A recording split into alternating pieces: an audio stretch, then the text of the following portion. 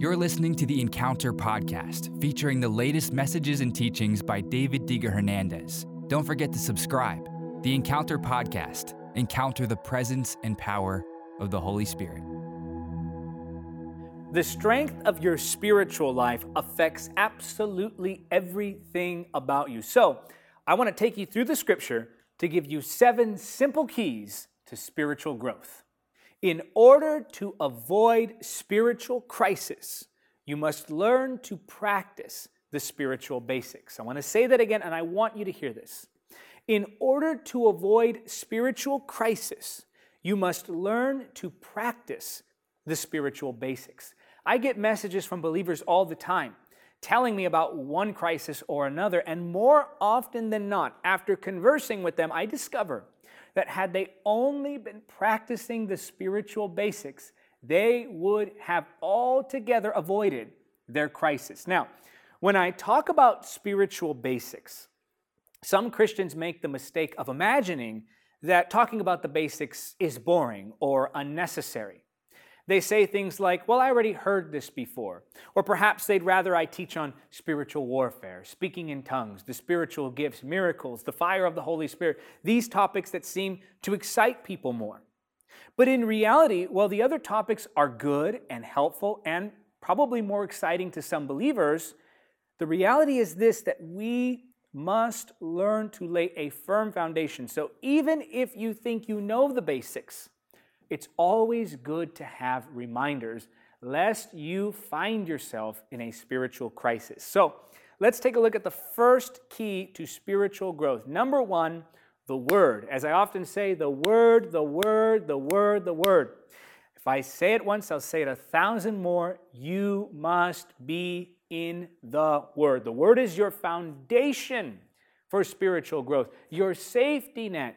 It helps to set healthy boundaries as you navigate the spiritual world. Psalm 1, verses 2 and 3 say this, "But they delight in the law of the Lord, meditating on it day and night. They are like trees planted along the riverbank, bearing fruit each season. Their leaves never wither, and they prosper in all they do." So those who meditate on the Word are like these trees planted by rivers of water. The scripture says that they bear fruit in each season or in every season, not just in some seasons, but in every season. Their leaves never wither, and they prosper in all they do. If you want to grow spiritually, you must get in the Word. The Word of God is the substance with which the Holy Spirit creates the character of Christ in you.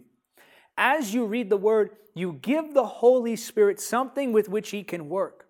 As you read the Word, you are giving the Holy Spirit His materials for His masterpiece, which is Christ in you. The Word is foundational. The Word is key. I'm not talking about the Instagram verse of the day. I'm not talking about Instagram reel preaching.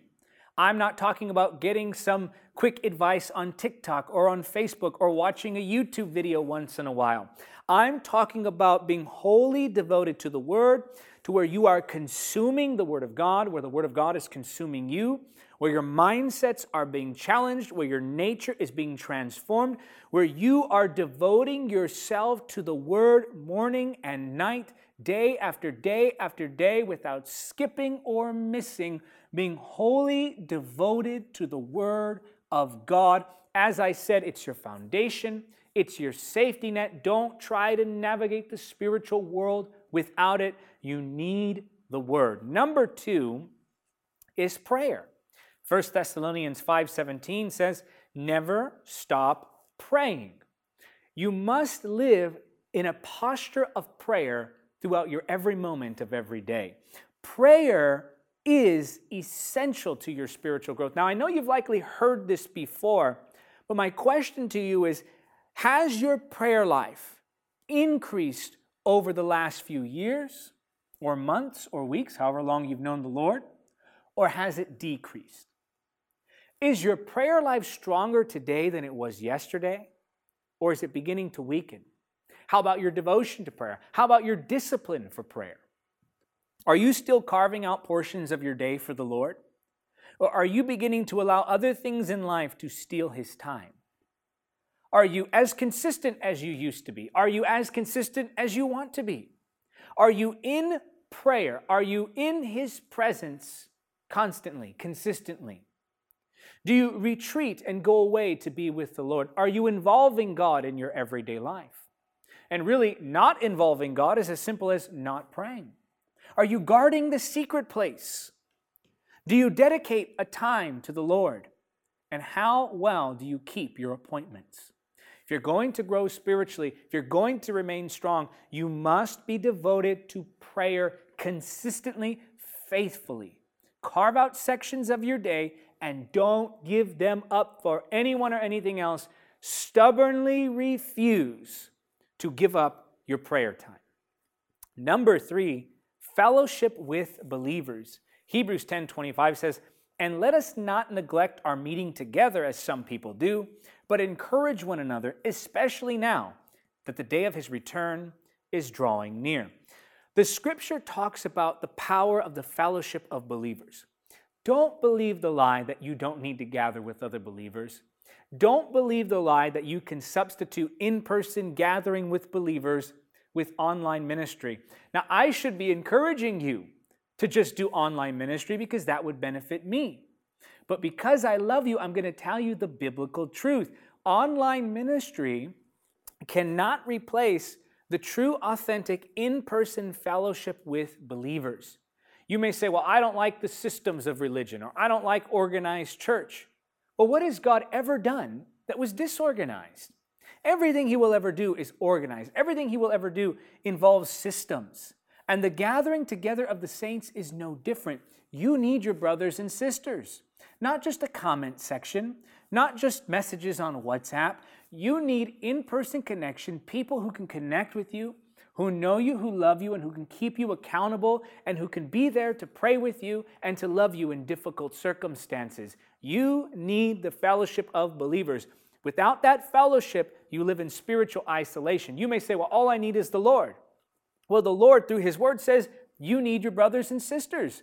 So if you truly are following Jesus, you will obey what his word says and therefore connect with fellow believers in Christ. We need each other, and fellowship with true believers is key to spiritual growth. Number 4, a lifestyle of repentance.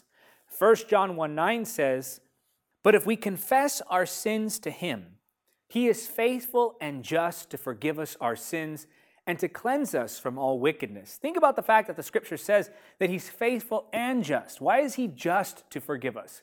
He's just in that he's justified to forgive us because of the finished work of the cross. And he's faithful to forgive us in that he does it consistently.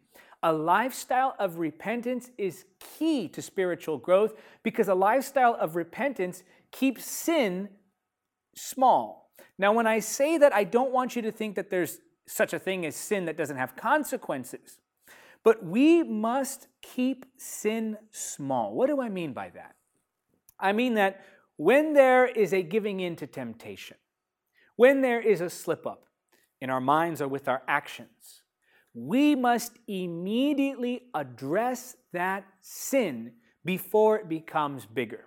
We must immediately address that problem before it gets out of control. Now, by saying addressing it when it's small, I am not saying that some sins are acceptable or some sins won't have consequences. No, I'm simply saying that we must keep sin small in that we want to address it before it gets out of control. And by living a lifestyle of repentance, you won't allow those little mess-ups to turn into habits, to turn into lifestyles that will ultimately derail your spiritual growth. So, live a lifestyle of repentance. Whenever there is wrongdoing or sinful thinking, address it immediately before it becomes too big for you to control. Number 5, pray in tongues. 1 Corinthians 14, verses 2, 4, and 14 say this, "For if you have the ability to speak in tongues, you will be talking only to God, since people won't be able to understand you. You will be speaking by the power of the Spirit, but it will all be mysterious." Now watch this, verse 4. "A person who speaks in tongues is strengthened personally. But one who speaks a word of prophecy strengthens the entire church. Verse 14, for if I pray in tongues, my spirit is praying, but I don't understand what I am saying. So here, remember, Paul the Apostle is not condemning the gift of tongues. He's comparing the gift of tongues to the gift of prophecy. But what we do see about the gift of tongues is that when I pray in tongues, my spirit is actually being strengthened by this gift. And so when I pray in tongues, my spiritual life is strengthened. When I pray in tongues, my spiritual man is strengthened. I grow spiritually when I pray in tongues. Number 6, evangelize, or a lifestyle of evangelism. Now watch this, John 4, 31 to 35. Meanwhile, the disciples were urging Jesus, Rabbi, eat something. But Jesus replied, I have a kind of food you know nothing about. Verse 33, did someone bring him food while we were gone? The disciples asked each other. Verse 34, then Jesus explained, my nourishment comes from doing the will of God who sent me and from finishing his work. You know the saying, 4 months between planting and harvest, but I say, wake up and look around. The fields are already ripe for harvest. Now, Jesus here just got done winning the soul of the woman at the well. When you win souls, when you evangelize, when you preach the gospel to those who've not heard the gospel or those who've not responded to the gospel, it does something for you spiritually. I can't even begin to explain to you how energized I feel when I preach the gospel and the altar fills with people repenting of their sins and turning to Jesus. I feel like I'm spiritually fed. Your food, spiritually speaking, isn't just the reading of the word. Your food, spiritually speaking, is also doing the will of God, and that includes evangelism. If you want to grow spiritually, make evangelism a regular part of your everyday life. And finally, number 7, fellowship with the Holy Spirit. 2 Corinthians 13:14 says, may the grace of the Lord Jesus Christ, the love of God, and the fellowship of the Holy Spirit be with you all. Now notice here that the scripture says fellowship with the Holy Spirit. This implies that he's not an it, he's a personal being with whom I can share fellowship or communion or conversation or friendship. Now, why is this different from prayer? Well, when I talk about prayer, I'm talking about the carving out sections of your day to devote specifically to focusing on God. When I talk about friendship with the Holy Spirit or fellowship with the Holy Spirit, I'm talking about carrying on with your everyday, aware of the presence of the Holy Spirit and allowing him to be a part of your life on a moment-by-moment basis. That awareness of the presence of the Holy Spirit invites the reverence of the Holy Spirit, and that reverence of the Holy Spirit changes the way you live when you recognize that the Holy Spirit is with you every moment of every day, whether you're up or you're down, whether you're joyful or you're sorrowful. The Holy Spirit is with you, and it is that friendship with him, that closeness with him, that fellowship with him that will help you to grow spiritually. So, the 7 keys to growing spiritually: be in the Word, have a prayer life, fellowship with believers, live a lifestyle of repentance, pray in tongues, live a lifestyle of evangelism, and number 7, fellowship with the Holy Spirit. Now, Lord, I pray you help us to do it. Give us the grace to do that which your word requires of us. And I pray, Lord, that you would help us to grow so strong in the Spirit that we would become people who glorify you. That's all we want to do. Give us the strength to glorify you and help us to do these spiritual basics, such as you've commanded, that we might please you, that we might walk in your power, that we might accomplish your will. In the name of Jesus we pray, and I want you to say it because you believe it. Say amen. Thank you for listening to the Encounter Podcast. Don't forget to subscribe. Support the podcast by becoming a monthly supporter or making a one-time donation now. To give, just go to davidhernandezministries.com/donate. Until next time, remember, nothing is impossible with God.